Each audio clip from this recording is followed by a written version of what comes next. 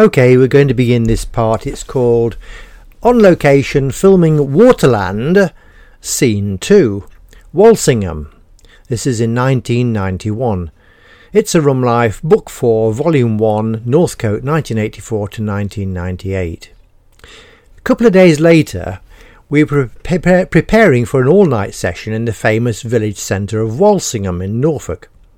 This time, we were to need the full complement. We took 4 horses and 4 vehicles, with the big horse box plus trailer and another trailer pulled by our ancient long wheelbase Ford petrol V6 powered Land Rover. There were 5 folk too. Firework frenzy.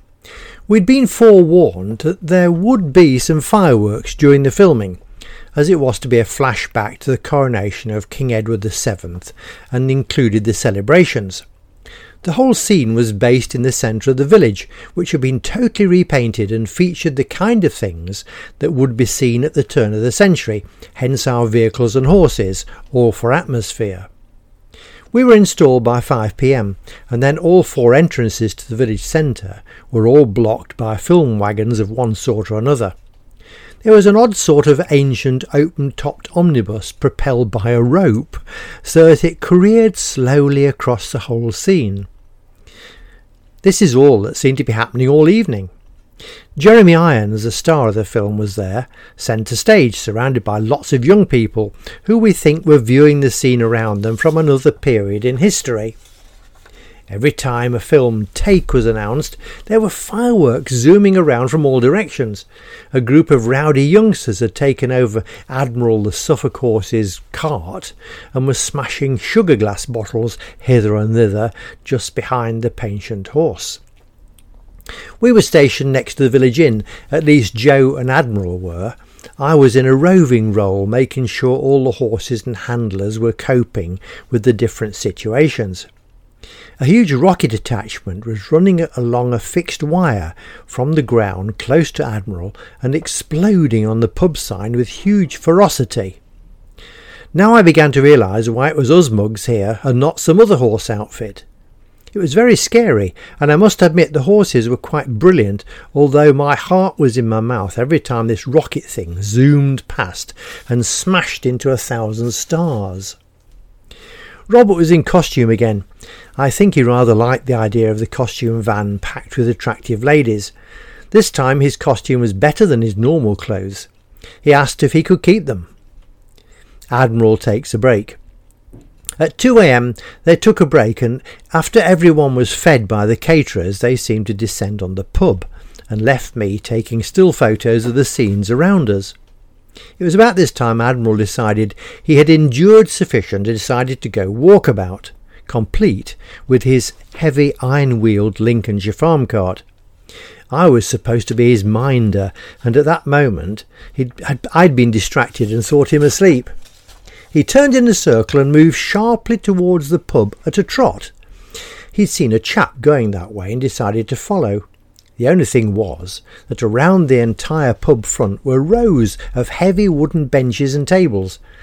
These meant nothing to our Admiral, and he demolished them in a trice. This brought him to the attention of the chap he'd been following, who turned to see what had caused the huge noise. The chap turned as white as a sheet, ran for the pub door and tried to close it. Too late was the cry, as they say, as the mentally exhausted Admiral already had his head and collar through the doorway. Fortunately, the brickwork held, and Admiral came to a sharp halt, jammed in the door. The tables and benches were literally matchwood under the wheels of the heavy cart, and it took me several minutes to release him from the cart sufficiently to ease him back from the door. By now I had plenty of help to remove the cart too, and we reattached the horse and drove him back to the lorry for a well-earned rest. Ruth then found the director and told him in no uncertain terms what she thought of his shabby trick in getting us there without explaining the full circumstances. I should imagine that after confronting another horse outfit with all the facts, they were met with firm refusals all round, until they found us poor wretches desperate for the money. The director did admit that they could finish the remaining scenes without the horses, and we left for home, threatening not to return. We did not have fax facilities or even emails at this time, and a friendly local business, Tong Engineering in nearby Spilsby, helped us by accepting and sending fax messages from time to time. They telephoned us the next morning to tell us a frantic fax had been received from the film company to the effect that they desperately needed us to finish the planned film sequences and apologised profusely for what had happened the previous night. Thinking about the money, we did agree to go again. The last shoot.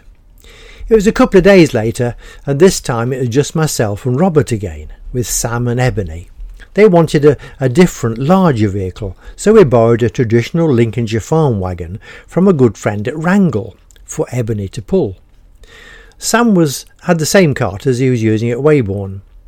Then once on scene it was explained that I had to be in costume as both horses were likely to be filming at the same time.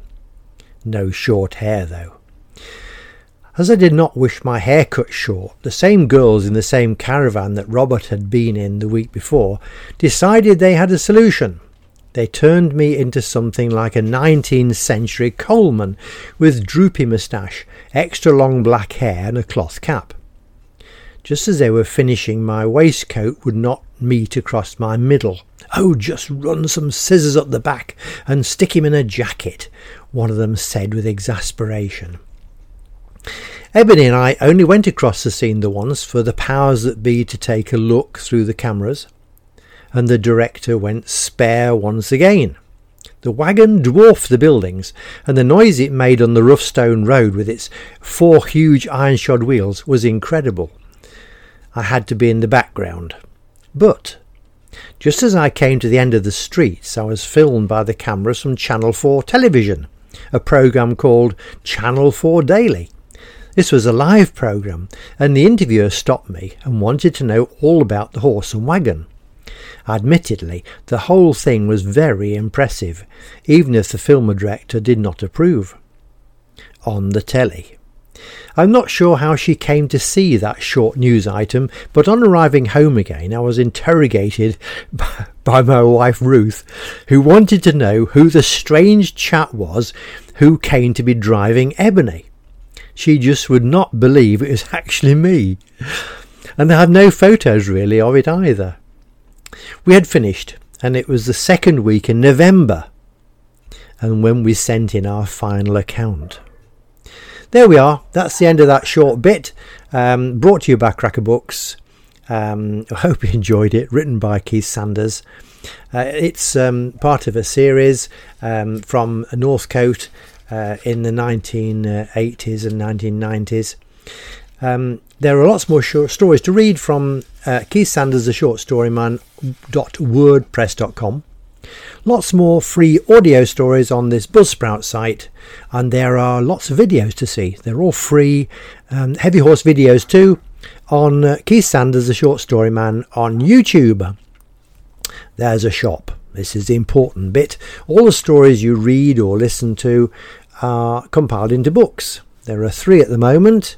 The shop is called richardkeithsanders.selz.com. The books are easily downloadable and they're not expensive. Thank you for listening.